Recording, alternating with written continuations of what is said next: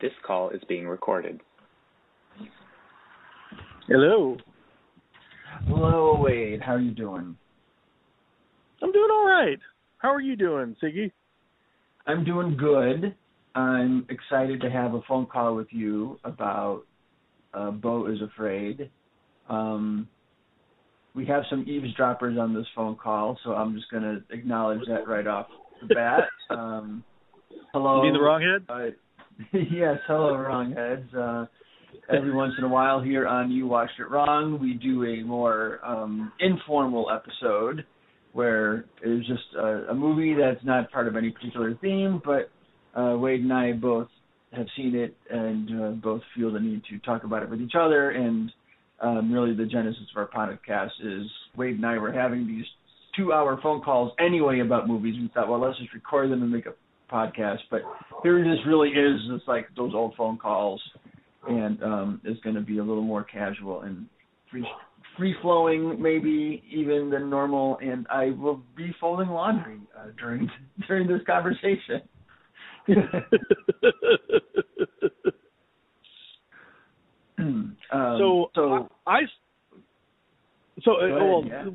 Your first the movie where you want to talk about is Beau Is Afraid, Ari Aster's latest, which I was I'm to the point where I'll just see any movie he comes out with is a must-see for me.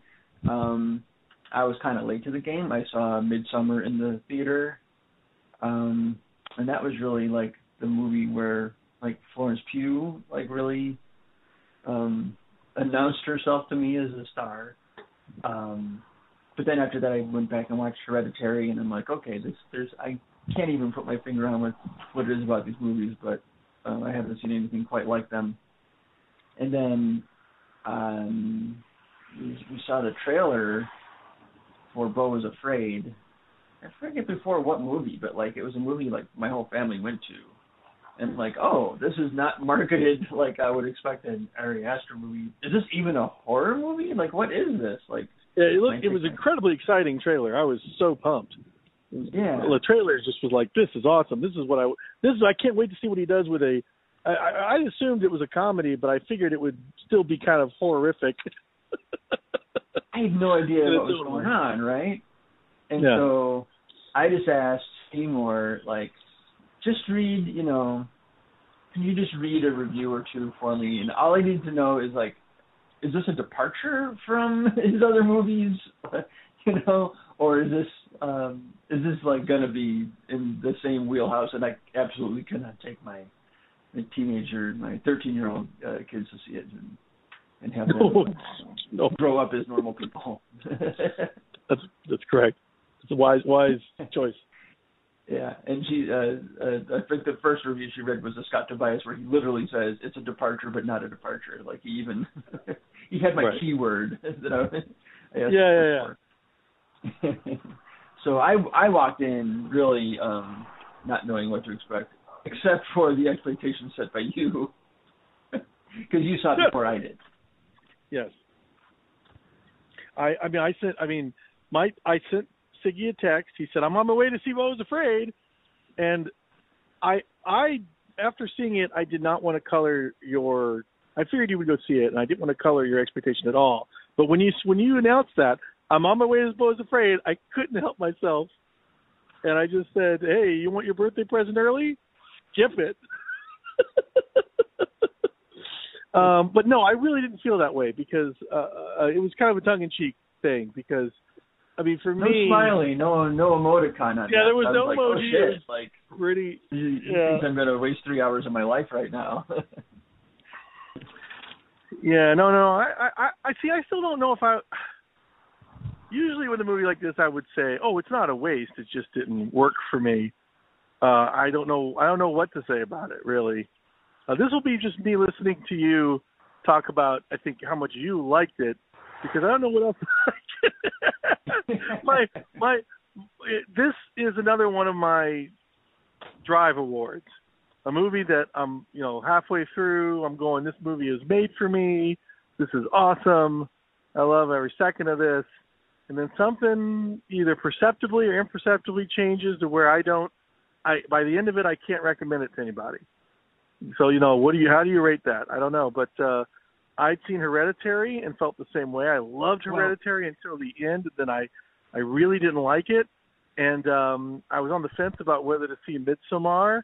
And I think, unlike you, I think this clinches it for me.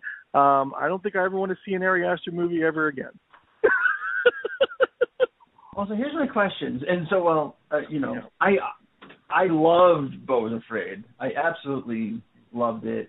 And I still wouldn't recommend it because I think it's just, it's such a, it's impossible to know ahead of time if it's going to like it. I think maybe, I don't know.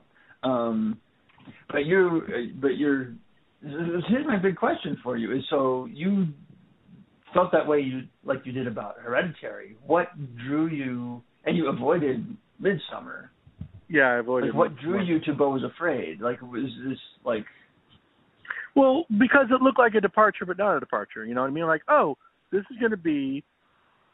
Maybe I thought I should have known, because for one, there were so many things about it that really rang bells for me in the trailer that I couldn't not go see it. You know what I mean? The casting is great. I mean, I love Amy Ryan. He's putting Nathan Lane in there. Fantastic.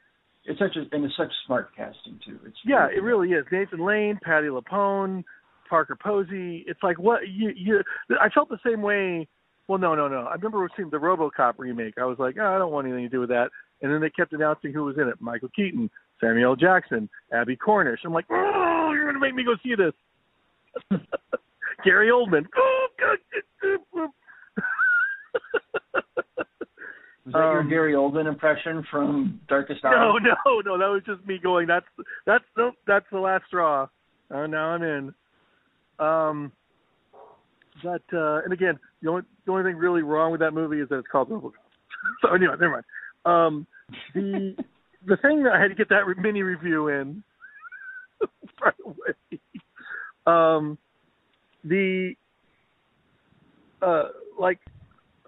I was hoping that maybe he could do comedy.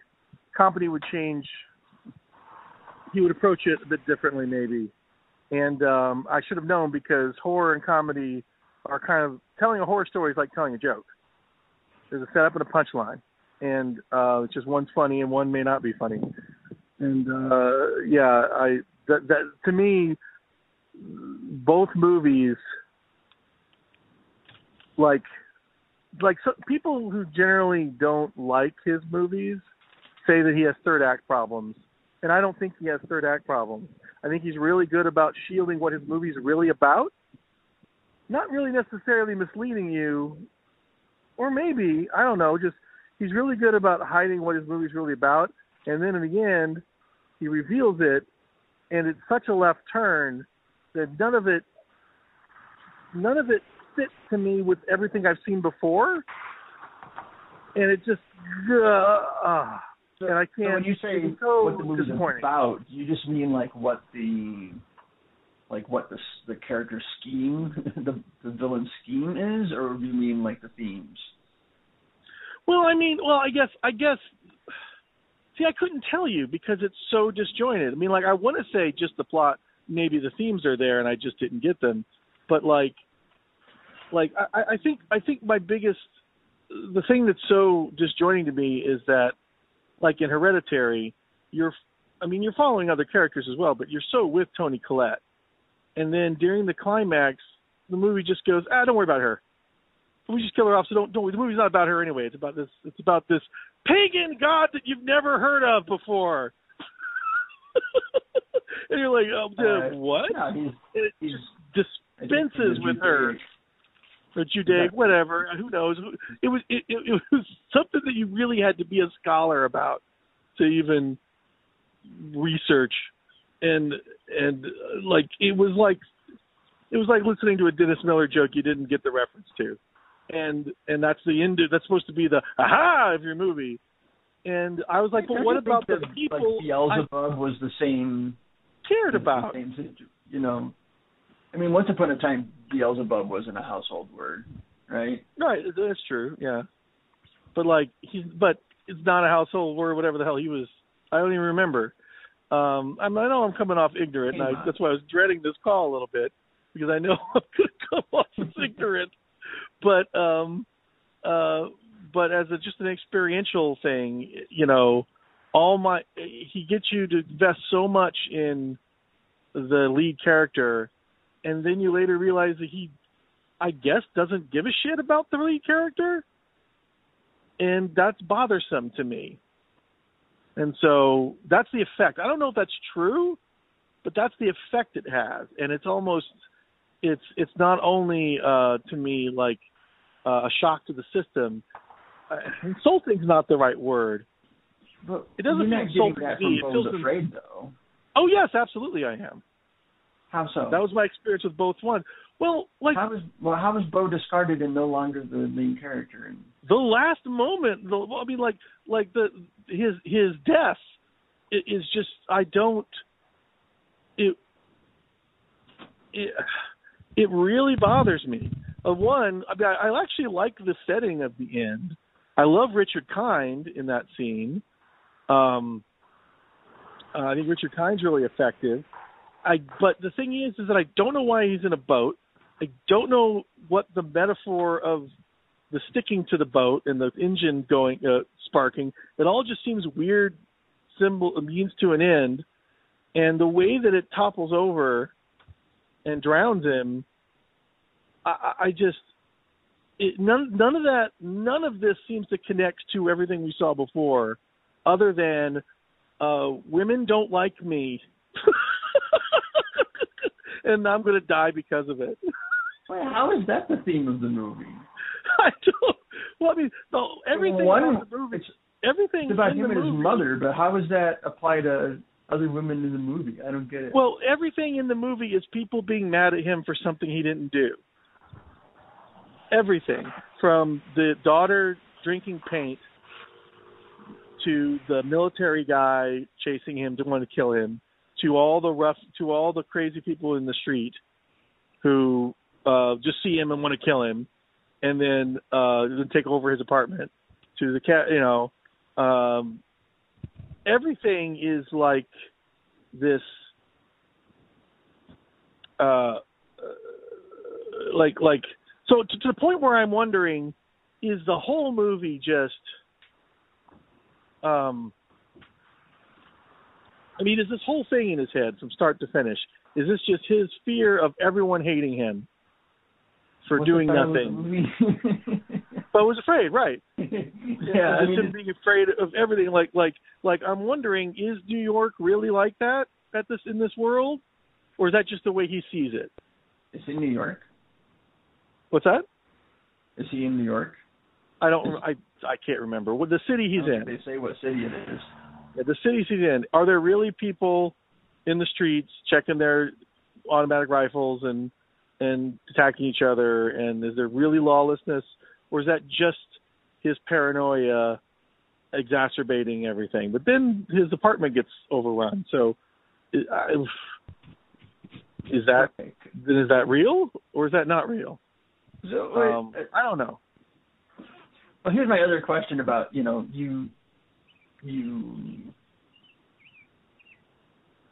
hate, you don't like David Lynch movies. You don't like... for the most part, but I love The Straight Story. My favorite movie. Well, sure, the one that's not a David... The one that's not... The departure that's not a departure. It's totally a David Lynch movie. Here's what I'm trying to say. Like this, Beau Is Afraid is one of these movies that it's not prose, it's poetry, right? Like you have to, I think you have to read it that way. Right. And yeah, but I think that's why I went to the movies instead of picking up a poetry book. No, I know. The movies are capable of being, I always argue, just like a book is, Wade. Don't have to be one thing. You know, there are so many ways you can use cinema. So, yeah, I don't want to come off that way. Yeah.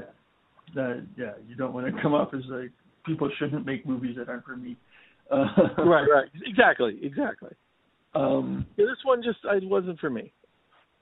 But Which was sad because I was really into it. Yeah, I'm. That's sort of like the most surprising part is that you were into it when, like, from the very beginning. Okay, not the very. Well, no, the opening. So the opening. Yeah, from the very beginning, I was into it. I know, but like, how is it? How are you into it if you don't like this kind of thing? That's what I'm trying to figure out. Well, because okay. Well, one, I to be honest, I've deleted much of this because it consumed my thoughts for so long in a very unpleasant way that I've actually had to block myself from thinking about this movie anymore because it was really bothering me. And I was actually actively trying not to, and it wouldn't let me go in a very bad way. And I just don't want to think about it anymore. Usually when movies haunt me, I like it. Not this one. Oh, because you agreed to this phone call. Yeah. But I will say I don't remember much now. But like the thing is, I mean, well, it's like I mean, I don't see why that's confusing. That I could like something for a while and realize it's adding up to nothing. Or it's adding up to something that is not satisfying. I mean, that's not confusing, hard to understand, right? No, that's not hard to understand. No, it's just you saying that you don't want to think about the movie anymore, and here we are talking about it. Well, I'm not adverse to it. I'm just saying before you went to see it, I was like, I just don't want to think about this anymore. It was bothersome. I mean, like take not to jump right to it, but take Parker Posey's death. I really like Parker Posey in this movie, and she's great. She's such a ringer at that point. When they don't cut to her right away, I'm going, oh no, I know exactly what's going to happen. Oh no, and when they cut to her, it's so much worse than even though I knew she was dead. It's so much worse for two reasons. One, it's a still, like it's a freeze frame of her. And she's got the same eyes, the same eye coloring as the girl that drank the paint, right? So suddenly my mind is making all these connections. Like she didn't just die; her eyes have that same dead color as which I just before thought, oh, that just happens when you ingest, toxic stuff. But she's got those same eye color, and then he freaks out with no care for her, tosses her off, right?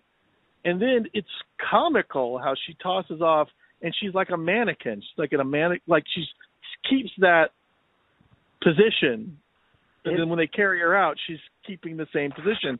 And I'm like, one of many horrific movies that are played for laughs. Like it is played like right. Yeah. Exactly. It's horrific. It's played for laughs. I mean, all those things are great, but then I'm left going, okay, so wait. I love that he thought if he had sex, he was going to die his whole life.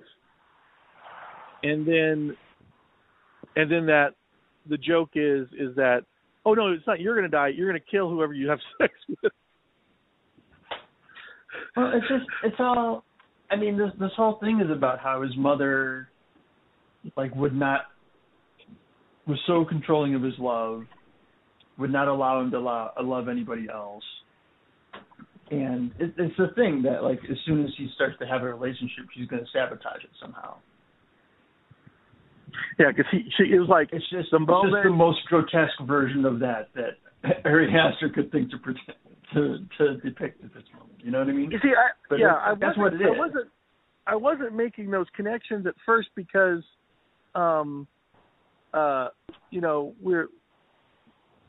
she's presumably dead, and he meets her again at her funeral. But then she's not dead, so she's still controlling his love and his relationships after her death. He only allowed. I mean, she shows up. About the trial now? No, I'm talking about post coitus. Oh, right, where because now she's controlled. Yeah. because she's controlling, he doesn't actually have sex with anyone until after she's died, right? So she's still controlling from beyond the grave, supposedly, because she's not dead. And then the end... or she faked her death. It depends on how you want to... Right. And then the end, ultimately, he's put on trial for him not loving her enough, and after he's killed his mom. He's put on trial by his mom after he's choked her to death. Right. Right? Right. Like, we're not in the realm of the literal here. No. Clearly at this point, And the movie gives you, several, points at which you can tell yourself, okay, this is where it's not real anymore. Okay, he got killed by getting stabbed with Christ's wounds, by the way. Or when he got hit by the car, or when he did all the drugs, or it gives you lots of points at which you could say that, well, this is where he departed from reality. But I really think the whole thing is just an expression of his emotional state and really his fears. I mean, the parts of this movie, I was really surprised when I read that Ari Aster called it a Jewish Lord of the Rings, and I've seen other people say it feels like a Jewish movie to them, which didn't connect with me at all. I'm not Jewish. Oh, I can kind of see that a little bit if you're, I did, but as someone whose mom was a dominant figure of his childhood, and who I used to be afraid that she could read my mind. I used to be, she would do things like tell me my IQ score. She'd be like, I'm not supposed to tell you this, but that test you took, that was your okay. And I'm not supposed to tell you what the result is, but here it is. Also, that she could tell me in the next breath that her IQ was higher, right? Right. So, having come from that, I really connected with, someone who's afraid that, whose mom has made him afraid to have sex, made him afraid to be with another girl, to love anybody but her. Not that, so that's not the part I don't really, my mom did not damage me that way. But the part of being afraid that, well, everything I tell my therapist, he's actually reporting to her, or whatever I do isn't going to be the right decision by her, even if my keys were stolen, and I really can't. Not gonna make this trip. Yeah. And then she's not going to tell you whatever you do is right, hun. But I know that is so not true. Yeah. Yeah. That's not my mom part either. But just the idea that she is secretly controlling things. I mean, I've told you this before, that my recurring nightmares as a kid, the scary part wasn't the monster or the ghost or anything. It was learning that my mom already knew about it. Oh, wow. That was always, and that's a real Ari Aster moment, right? Yeah, totally. No, I get that. He's she has known about this thing all along and wasn't telling me. She's been acting normal. And so on that, so I have that that psychic vein that this movie was really tapping into. And I was already loving it before. I mean, I was just, that first act is just so crazy. I hate to use such a generic word. I literally couldn't believe what I was seeing on the screen and what I was laughing at. But I was laughing, guffawing at this. And that was in a great house too, because it was a 3:45 on a Tuesday, where I'm often, if I go that early on a weekday at my local theater, I'll be one of a handful of people. There was a good number of people, but they were all obviously Ari Aster fans, and they were all really into it. I complain that the theaters here are just too quiet. If you go see a comedy or a horror, you barely know anybody else is in the theater with you. Just it's going to a Presbyterian church or something. But this was a great crowd. Like everybody was kind of doing the same kind of laugh, like, oh, holy shit, like what? Is this happening? You know. Yeah, I was laughing. I laughed a lot during the movie. I really did. Yeah, we were in the great vibe. So I was already like really enjoying it on that level. But like by the time we get to, what's her name? Who plays the young version, his young mom? Zoe Lister-Jones, is that her name? I couldn't tell you. Like that scene where she's got the revolving light, like the bedside nightlight thing, and her face is like illuminated in like police light colors, but in slow motion. And there's like this crazy monologue about how his father like died at the moment of climax. Like, telling your son that your father died inside me. Right, I know, that was just so crazy.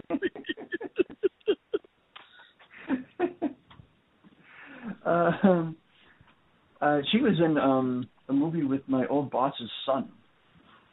Really? She co-wrote it, yeah. Consumed, which is about like genetically modified foods. Pretty lousy movie, but they shot it around Urbana-Champaign, and they just like spotted my old boss's son like at a fair, as he's a kid who gets sick by eating GMO. Anyway, he's also in a good person. Good next. Oh, that's the Zach Braff one, isn't it? Yeah.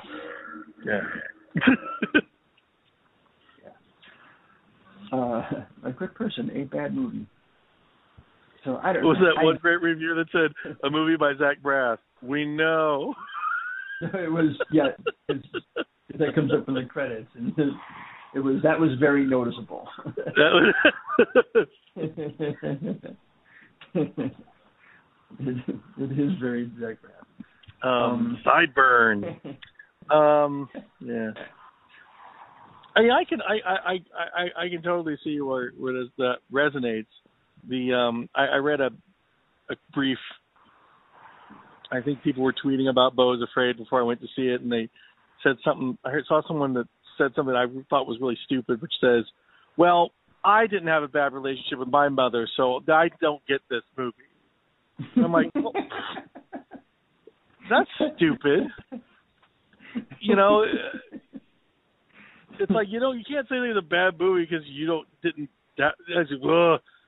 But you know, I've never. So I don't. Got stranded on an island by myself and made friends with a volleyball. So bad movie.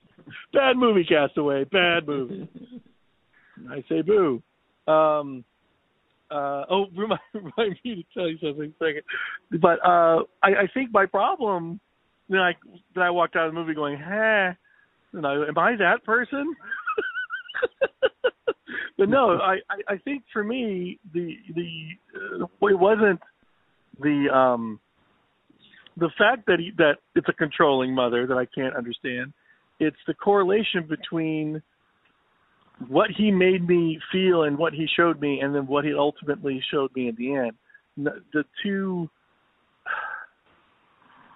I don't know. I don't know if it was a thing of expectations that weren't fulfilled, if it's just that simple, if it became midway through I started trying to write the movie that I wanted to see. I don't know. But because I want to go wherever that movie's going to take me. But not to jump to more milestone parts of the movie, but when we see the giant penis and testicles in the attic with a face and insectoidal, whatever those arm-like things were, brain suckers, right? As arms. I'm looking at that going, I can't believe what I'm seeing. My mouth is open. I'm going, I can't believe what I'm seeing. And I'm still not sure that's good. That's a good moment. It all went bad. Like I couldn't, like, I guess I started later thinking if I was trying to tell a story about something that involved, you know, repression and fear of sex and fear of my own sexuality, I might consider having a giant evil phallus, you know, and then if someone runs in the room, yeah, I guess they'd shoot it with bullets and try to stab it. And I don't know if I'd do the insectoidal arms that slice people up. I'm going, I guess I would go there if it was warranted. But then, so I'm going, okay, because earlier she said feed her to Harry. So Parker Posey got fed to this giant penis. And later... Oh, I thought it was the twin brother she was talking about. Who's I didn't know who Harry was. So... who's twin brother? You know what they said? I mean, we only find out, like, very late that this brother he's dreamed about was a real person. I don't think we ever hear that. Oh, that's right. Yeah, because, right. But again, I did like that part. What's so weird is the monster, but the testicles weren't that bushy. But I did like that. I did like seeing the other him up there, still in the same clothes and just just horrific. Like the version that learned to stand up to her, the version that was able to have a life of intimacy. But at the same time, because he was able to, he's had a horrific life, trapped in this attic with no food or sunlight, and just with a giant penis. Yeah, monstrous. Again, I don't take the literal meaning of it. Like this is the version of himself that wasn't allowed to be. You know, I think that's what just like the giant penis is the sexuality that he didn't experience because he was made to be afraid of it. You know, he was made to be afraid of it, right? Exactly. Yeah. And when she says, "Do you have any idea what I went through to have you?" and you're going, so that giant, you're going, oh, so you are correlating that giant penis to having sex with you. So what do you think of that opening sequence? The you didn't see Blonde, but it's the second birth canal cam I've seen this year. Oh, that's right. I completely forgot about that. It's a very Monty Python kind of bit. Well, I actually really liked it, how it came out, and then the first thing he gets is spanked, right?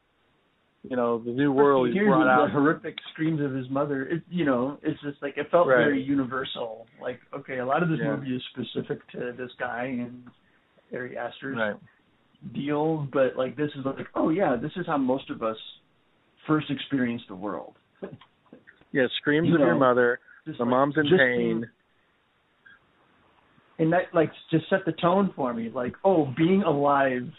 This is what being alive means. Like in the world of this movie. That life is just terrifying. Being in the world is terrifying. And so by the time we get to the city, I'm like, okay, this is just like how it can feel to be on a scary city street, you know. Yeah. It can look like a Mad Magazine 2-page spread filled with graffiti jokes and funny store names and like everything. Like it felt so Mad Magazine to me. Like everybody's an over the top caricature.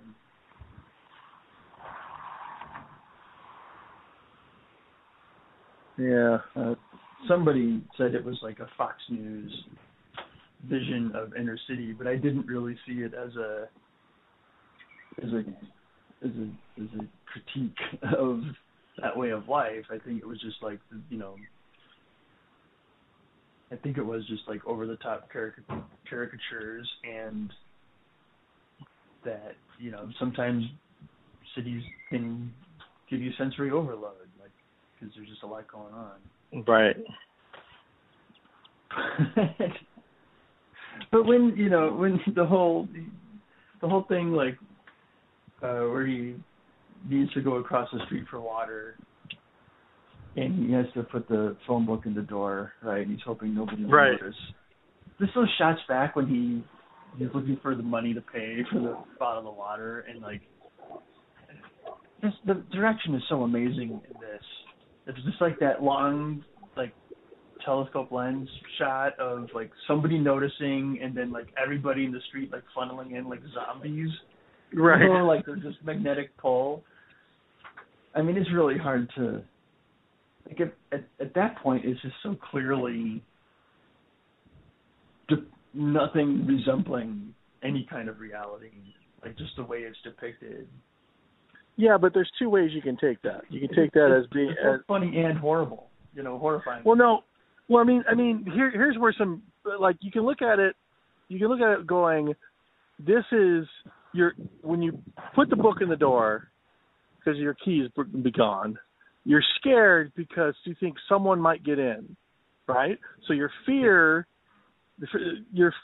then becomes, the paranoia fear augmented to everyone immediately notices and charges, right? Which is, yeah. But then there's the elitist will be realized. Yeah. Right. And so you could just look at it as like, oh, the most when you're paranoid, the joke is that when you're paranoid, the most far-fetched thing suddenly becomes in totem, right? The other way you can look at the joke is that everybody in the world wants their own and is undeserving, and they're going to take yours no matter what. Ha ha, isn't that funny? See what I mean? It could be a really elitist joke, and it bothers me. And so then, you're and I see there's a lot of things in the movie. I'm trying to remember any. I remember being in her home and thinking, oh, is this really uncomfortably elitist and like classist and getting really uncomfortable? But I can't remember to give you an example.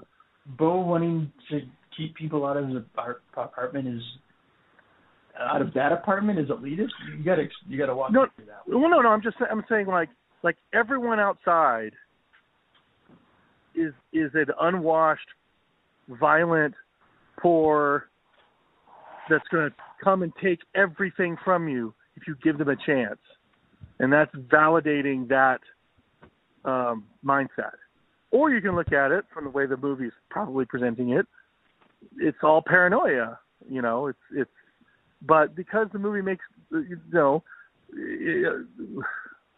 I don't know if it's really like if it's even paranoia. Like paranoia would be like the guy when he runs across the street for the water. The guy who's just like help me, and then you cut to the shot and he's like through the window. He's just staring at him. You can just read his lips. He's just saying, help me. Yeah. Like that's not like when a guy on the street asks me for change or for $1 for a bite to eat. It's not that he is trying to take my money from me. It's that he wants something from me that I don't feel I can give, or like I don't. Yeah. I can't even help myself, and these people are asking me for, Right. Exactly. It's just that feeling. It's that right. That's what I think. But there's the feeling. It's not even saying like people shouldn't ask me for help. It's just that I can't handle it when people do. Right. Right. And there's that part where it's like the thing between I want to but I can't, and the discomfort of being unable to when there's so much need around you, and then the idea that is a burden more so than a context. You know what I mean? And so like I think it's like the thing that you talk about, like the you have to put on your own oxygen mask first. Right. Like this is a story about a guy who cannot get his own oxygen mask on. Yeah. Doesn't even know where it is.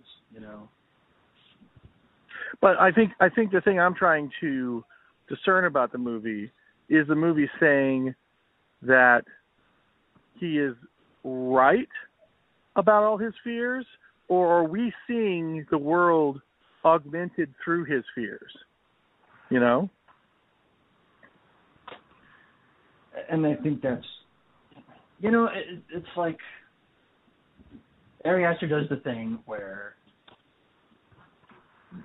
he's giving you, his movies are giving you feelings. They're giving you, they're plucking these like real kind of deep, like strings of emotion and dread, and these really kind of mysterious images. Like it's really hard to like parse what his movies are about while you're watching them. This is how I felt about Midsummer. It's like why Midsummer was so unsettling to me.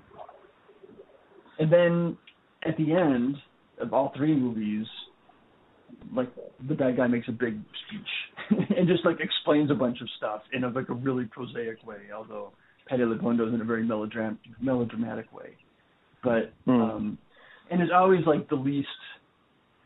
It has a very deflating feeling, and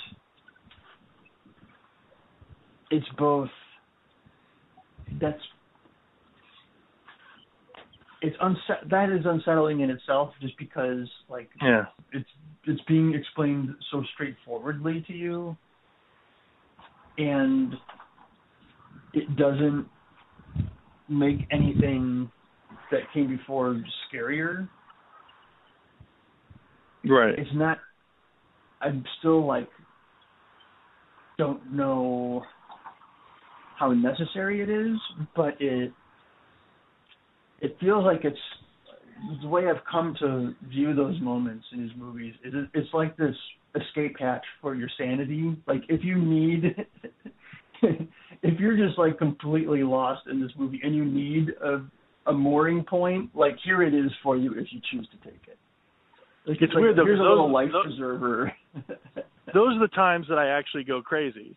Like I'm all with it all up until those points usually, and then I'm like, that's when I go berserk.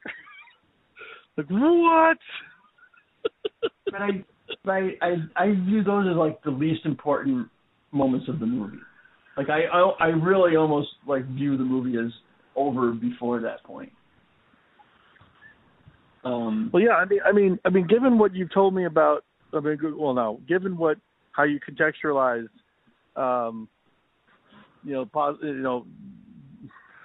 maybe that Ari is dealing with Ari Aster is dealing with a lot of overbearing mother themes, might be coming from someplace in his life. That certainly would explain why he is so disrespectful to Toni Collette's character in Hereditary. But I don't understand why they didn't make Alex Wolff the lead and not make Toni Collette the lead. She is the lead. She is the lead of the movie. We stick around. The movie could have ended with her jumping out the window, and it would be like The Exorcist, But we stick around to find out like what it was that was driving her to that point. After that. Yeah. And it was wholly unsatisfying. That's fine to feel that way. Of course it's legit. Yeah. I still find it really creepy and good. I mean, but I think in Beau Is Afraid, like there's several points where he's like really explicitly calling back his first two movies. When those attic stairs come down, when Patti LuPone pulls down those attic stairs, I'm like, those are the Hereditary attic stairs. Like, oh God, yeah. What's going on? I'm glad I didn't think about that. When he wakes up in, what's the one from Midsummer that's really obvious? Oh, I'm blanking on it now. But there's one that's like, this is how you're supposed to read Midsummer. This is how you're supposed to read Hereditary. Like, this is what I was talking about then. For those who didn't get it. I really felt like I understood the themes of those first two movies better having watched Beau Is Afraid. I'm like, oh, he's like saying, this is what I was trying to work out in those movies. Like, it wasn't about, Hereditary is not about Satanism. It's not about cults. It's not about witchcraft. It's not about Ouija boards, It's right. It's about in Midsummer is also like it's really easy to miss it, but like the reason the opening sequence and the rest of the movie are in the same movie because this movie is really about family and feeling abandoned, and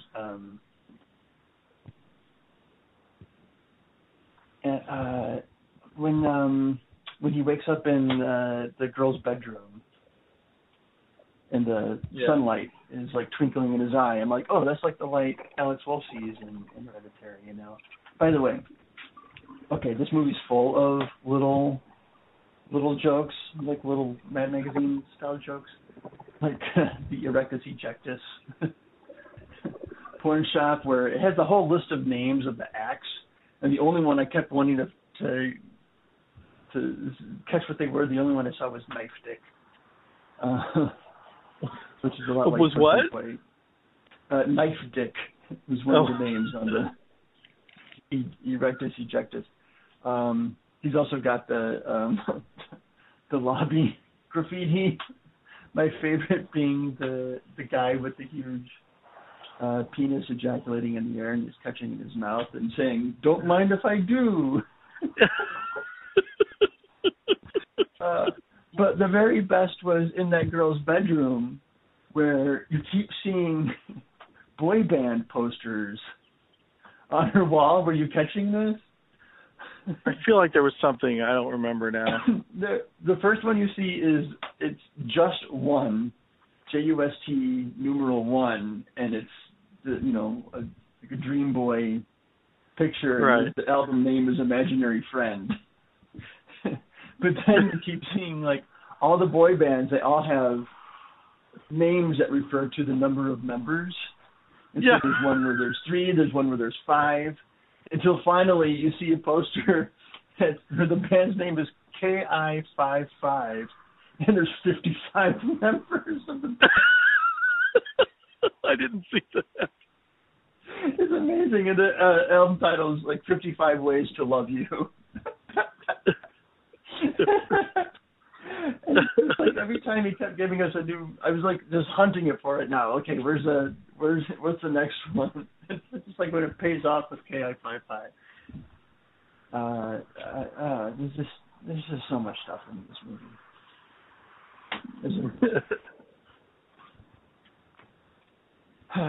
Like the play within a play. Like whenever you do a play within a play within a movie type thing, like I'm always like, okay, this is someone. It's like Hamlet. Like, okay, this is about. It's not just about the power of storytelling, but it's like how I'm using storytelling. Like why I tell stories. And I think this is like the hardest section for me to like. I don't want to say puzzle out, but to like understand what everything is here for, or like how this fits exactly. But I think this is like him saying like I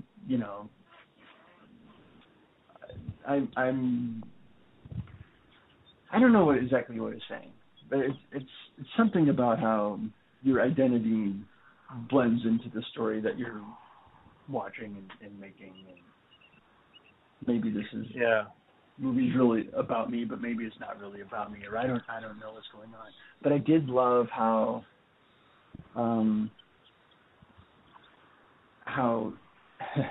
it feels like a Wes Anderson thing, but like creepy. It's like there's something. Yeah, no, absolutely. Like there's still something frightening about the way that these stage sets are like moving and like the timing of it. That it cannot. It's like so eerie. But like another director doing the exact same scene, not changing any details in the frame, like everything looking the same, like it would not be scary. And somehow this time, like it was. Like I was just waiting for something terrible to happen, which didn't really. But like, I felt tense watching it. He certainly has a command of the screen when the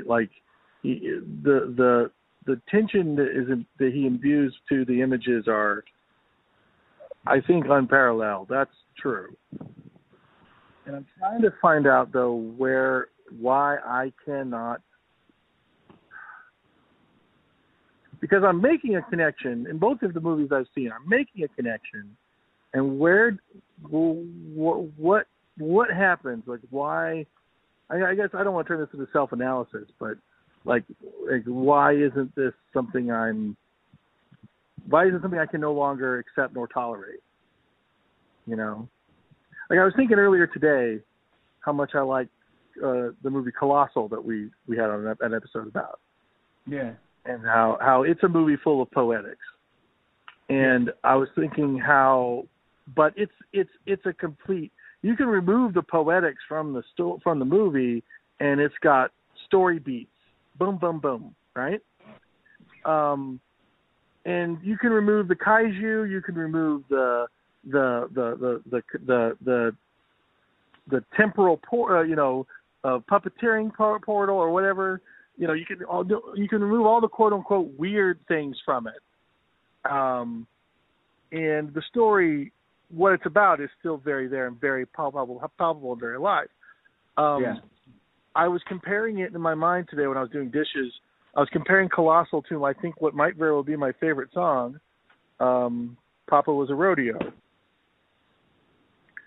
a good song. Yeah, it's a good song. And I myself...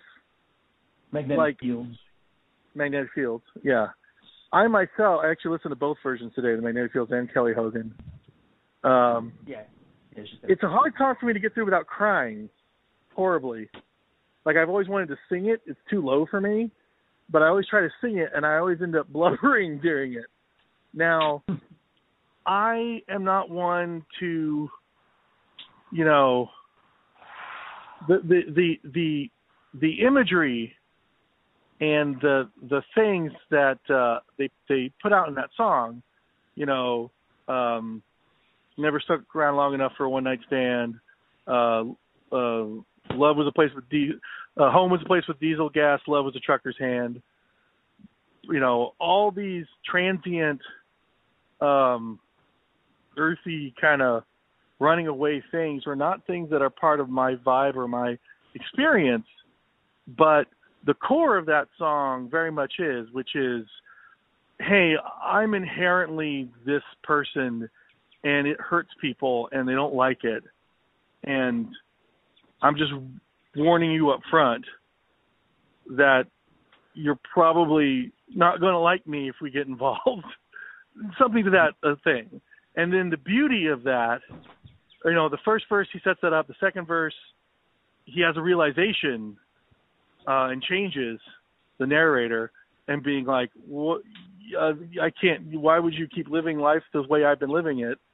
Why don't we try?" And then the last verse is, now it's 55 years later. We've had a wonderful life, and I can still remember that the words that you said to me. And then they do the chorus, the chorus again, only in a different gender's voice. And the beautiful, it always sends me into tears because it's that I found someone simpatico when I was afraid, and if I hadn't brought it up, if I hadn't spoken this, communicated this, you know, we never would have known that we're actually soulmates, and that's one of the most beautiful things I've ever seen, heard. I just want to point out, in the Magnetic Fields version, it's the same gender. Just the same gender. Oh, sorry about that. Well, they bring it up that it's two different people, you know, basically. Different singers, what I meant.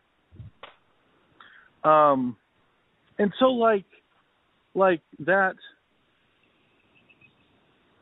you know, so I'm going, okay, so I can be on board. Like, I just realized I like, but also the song uses a lot of words that I don't like in my songs. Beer. Whenever I hear the word beer in a song, it always rubs me the wrong way. You know, just these things in it that I usually don't like in songs. But Coke barrel polka? Or yeah, I don't know. But like,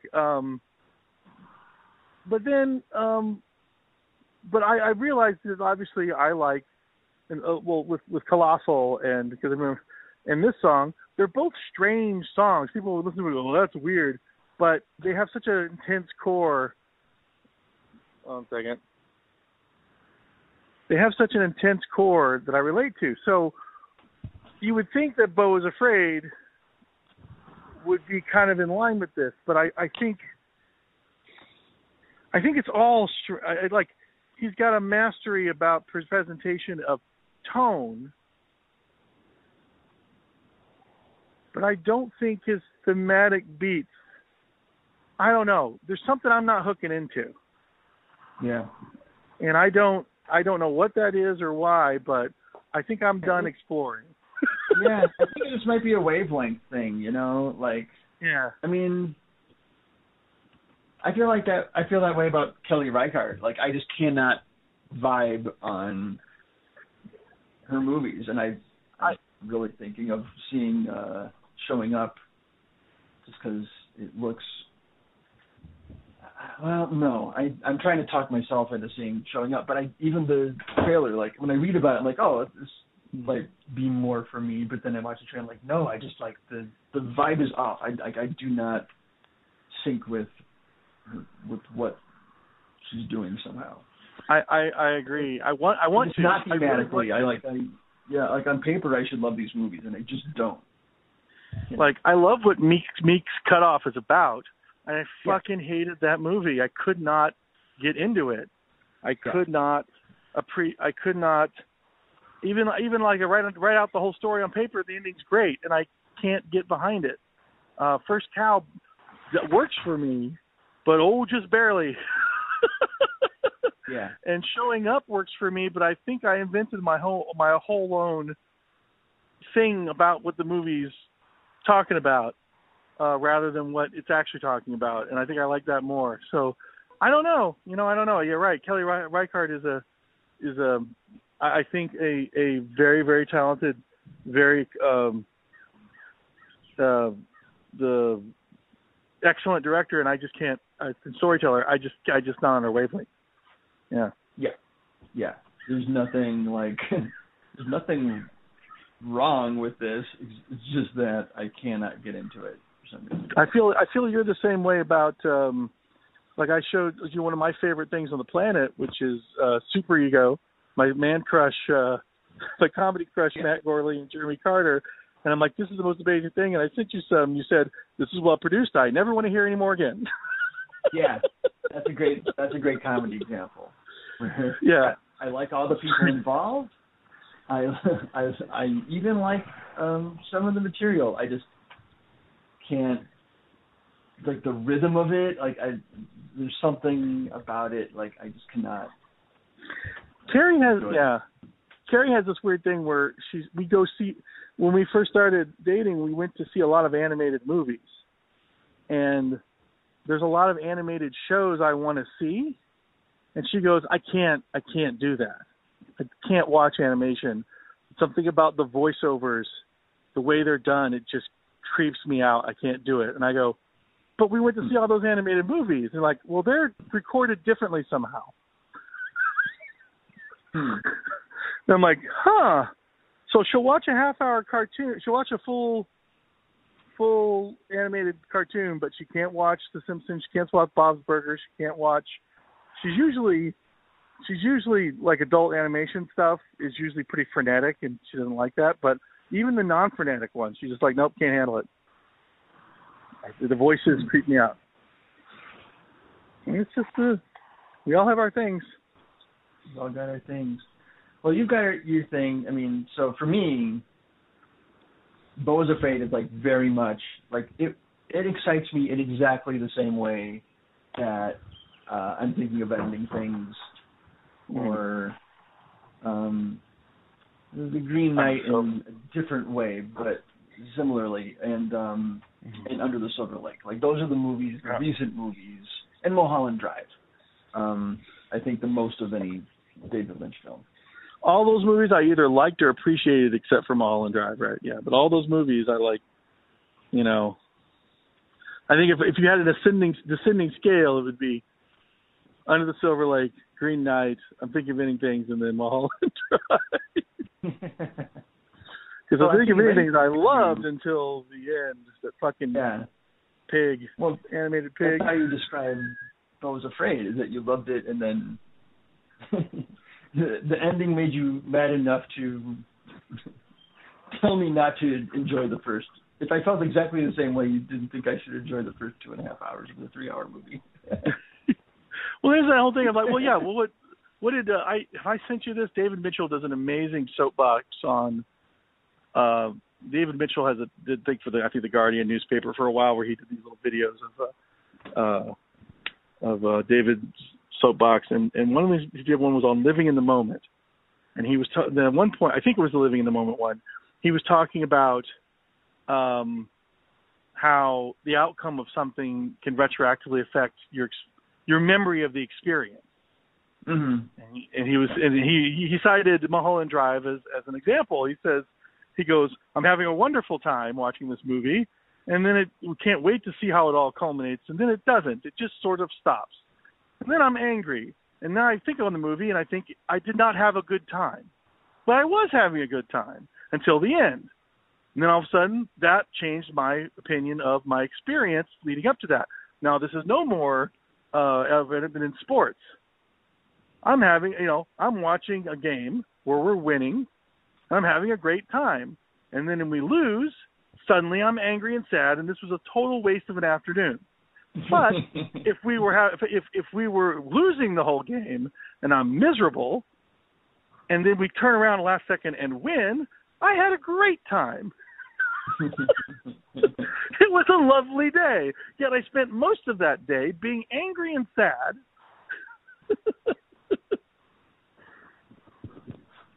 I think you recited that on this podcast. I think have I? Yeah. Well, it's a good one.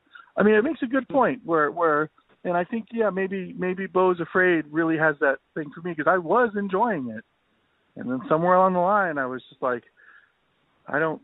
Whoa. I got to ask you something. Yes.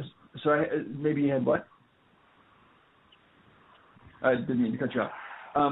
So my hearing aids got adjusted recently. Oh, okay. So I'm picking up a lot more detail, and I think I was understanding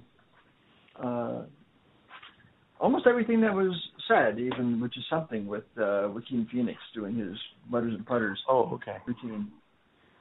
But the one thing I missed was during the sex act with Parker Posey, she says something about how hard he is, and he's like, really? And then she makes like a joke. I don't know. People laughed in the theater, but I didn't catch what she said. I can't. It felt like I don't remember. Something to the effect of like, you knocked the condom off or something. I don't know. No, I think I don't remember, but I if I were to guess, I think it was something along the lines of. I feel like there was something along the lines of, well, not really, but it's nice to say, kind of thing. It's a nice thing to tell you. Oh, okay, all right. I don't remember. I could be. I'm probably entirely wrong, but like I remember there was something like that. Like it's just something I say. Something like that, I think my favorite line of the whole movie might just be like they have their weird, awkward moment outside the house, and then like he takes a chance and tries to kiss her, and then she kisses him back, and it's this passionate, like dream-like moment. And then when she starts walking in the house and she says, "Bedroom, where is it?" Because now that's the fear, isn't it? What?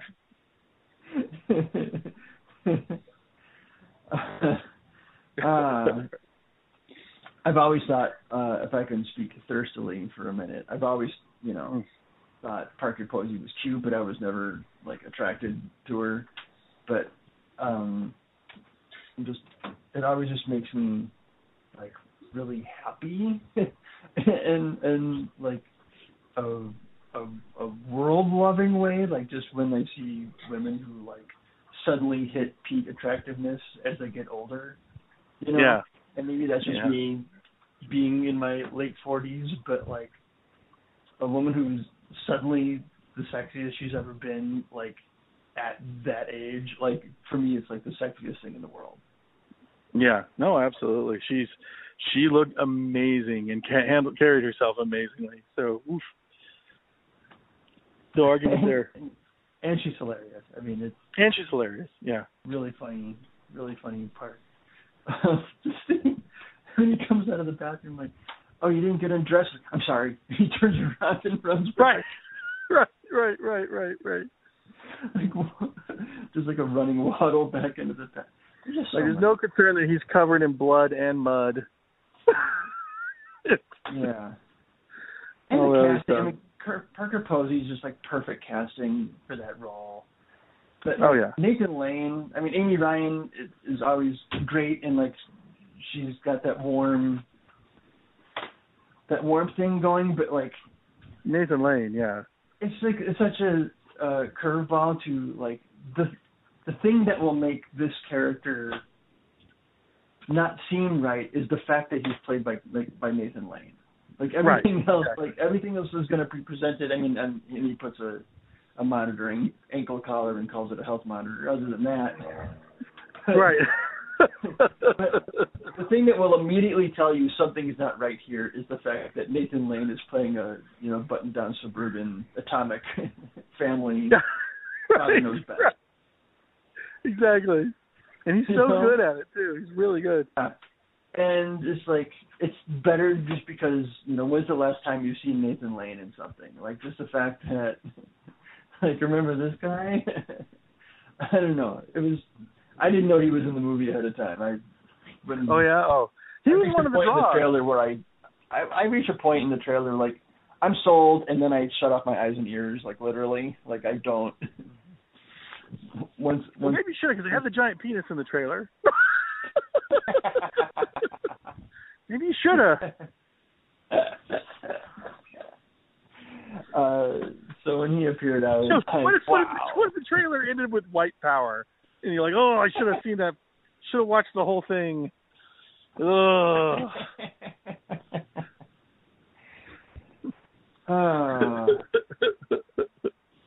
Well, I'm sorry you didn't like it. I'm sorry. I'm sorry I have to tell you. I don't like yuck in your yum. I'm not going to try to convince you not to like something. Good, because I'm not here to convince you of anything. I think I read,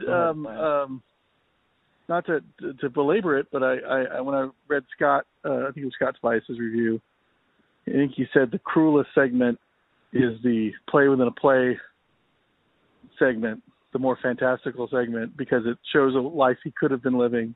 And I was like, yeah, that was one of the sequences I was most looking forward to see all the amazing things the trailer behold.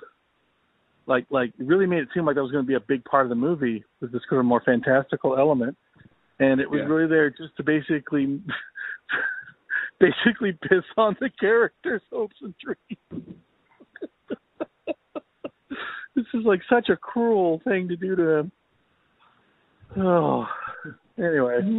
That's my story. Maybe that's just what he wants, is to... Maybe Ari Aster is maybe I won't feel so alone in the world if somebody watching my movie stands up in the theater and says, that's me, this is my story. Yeah. Exactly. Maybe that's all he's trying to do. Yeah, well, that's what any artist really wants, is to make a connection and see that we're not only, it's either convey themselves to people who aren't them, and then to find those people who are them, Because then you're not alone either way. I got one last question. Uh-huh. So at the end, he's at the house, the confrontation with his mom. He chokes her. She falls through the glass. He leaves. The therapist, by the way, has just disappeared. Right. He doesn't have a fear about what happens what his therapist does after he kills his mom. So he doesn't factor into the scene anymore. He goes and gets in a boat, and like you say, like the engine's gonna start puttering out, and maybe that's just Ari Aster's afraid of boats. Like, maybe that's all. Right. I don't know. Just feels like, well, something's got to happen. I want to get him to this place. Just have him get in the boat. Why? He gets in a boat. He goes through a tunnel, which I read immediately as he's re-entering the womb. Oh, okay. That makes sense. But then he comes out the other side of the tunnel. I guess he's inside, but it looks like he's gone through a mountain. And so I'm like, okay, if that was entering the womb, if that was the birth canal again, like we saw at the beginning of the movie, did he just go out the butthole? Well, that would make sense, because if he's in a boat, that means he could be sperm, right? And it's a white boat, isn't it? I think so. Could be sperm. It's a gray boat or something. I don't know. It flips over and dies. Who cares? You can't win no matter what you do. Well, I want to. I'd like to have something feel worthwhile there at the end, but it just doesn't to me. I don't get that feeling. So yeah. I think it's just saying. I mean, that's the thing I put in my Letterboxd review was the best thing I can surmise this movie as is there's a man who is afraid. We see the inside of a very afraid man the whole time, and in the end, he decides that a fate worse than what he fears is what he deserves. Oh, you think he feels he deserves it at the end? Well, I'm haunted by he's crying for his mom. He's saying who's after he's choked her out is sitting there next to her lawyer. Yeah. Oh, who is what? The lawyer defending him. That's the callback to Midsummer when that guy's thrown down and his face smashes on the rock. That's the big smashes on the rock. What was that? What was that? So in the trial at the end in the dome, right? Richard Kind is making his accusations, and then across the dome there's like the afterlife public defender, like right, yeah. Shouting his weak pleas of defense, and then eventually like a thug comes and throws him down, and his face smashes on a rock. Right. Like that's called back to scene. That's the big scene from Midsummer, but you're never going to see. So I'll just tell you. Like, yeah. Okay. Right. Because I thought I liked that. I thought that was a nice touch. Now that I know it's a callback, I like it. Now that I know it's a callback, I like it less.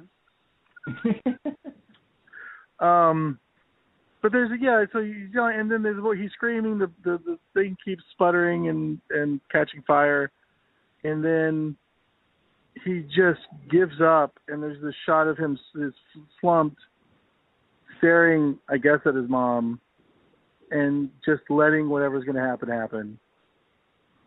And then the boat tips over, and we as an audience sit there and wait and say, okay, is that it? Is that how he's going to drop? We're waiting this long. He's either going to pop up as a joke, or we're going to get the directed by Ari Aster.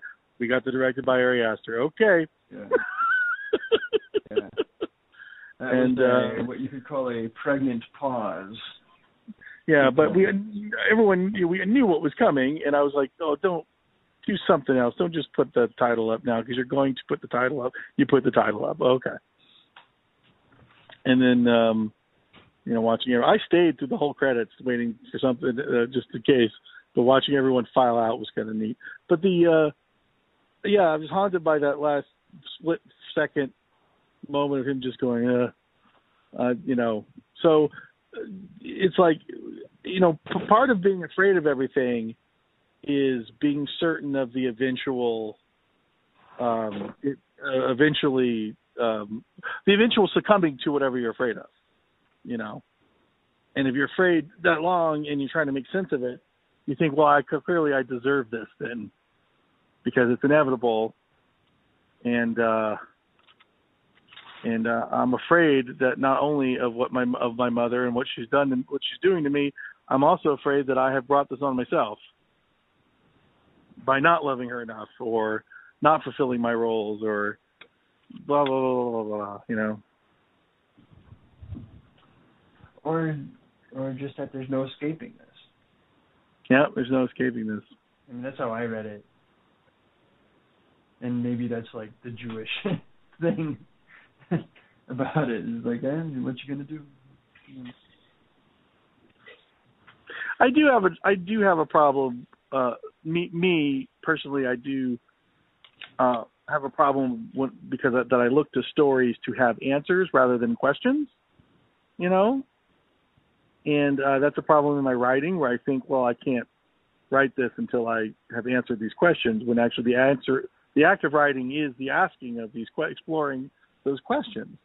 And so that's a problem. But I really, you know, I turned down doing a movie, directing a movie, because I go, your script is the script that you really want me to do this, and that I'm flattered, but your script is about how suicide is the only thing that will bring this person peace, right?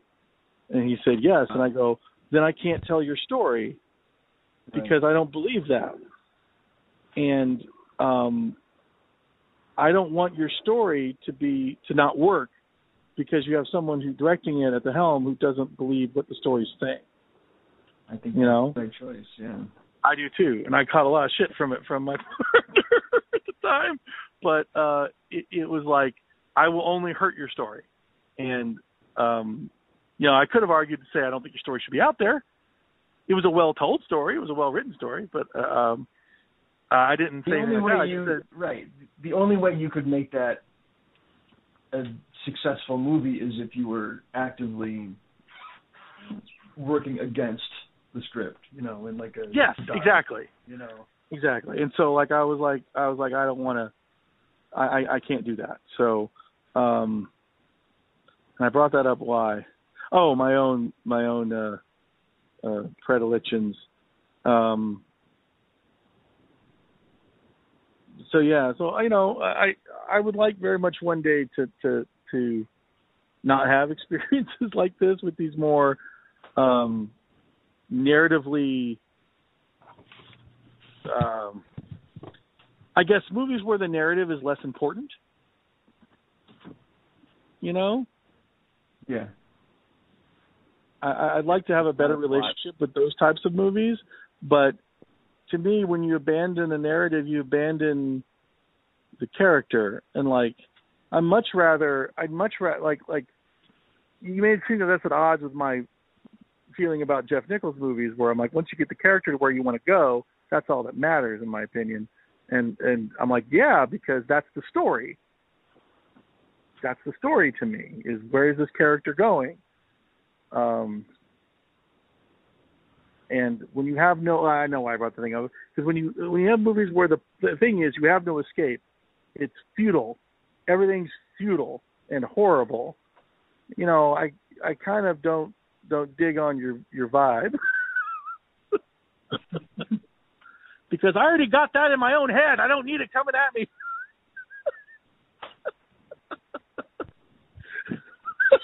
I'm already telling myself that every second of the day. It's like, yeah, I know. Tell me something I don't know. Like it's going to be okay.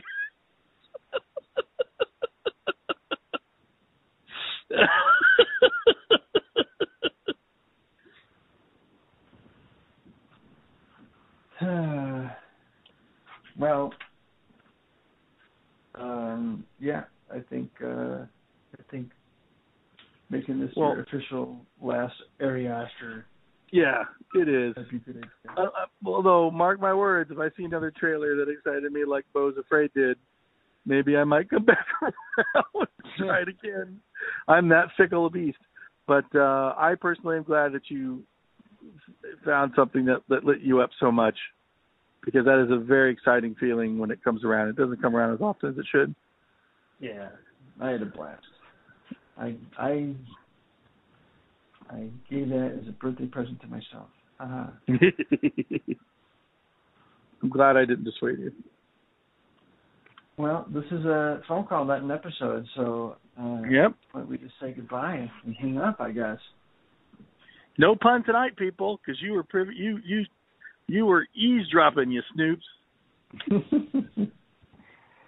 Well, I guess we'll be back with a wacky race pretty soon. Yeah, the one we said we would do 3 episodes ago. Yeah, Scavenger Hunt, which I watched, I think, 3 months ago. Yeah, that might need a rewatch. Good boy. All right, well, I'm going to go walk the dog. All right. Have a good night, Siggy. Thank you. Have a good night, Wade. Bye. Bye.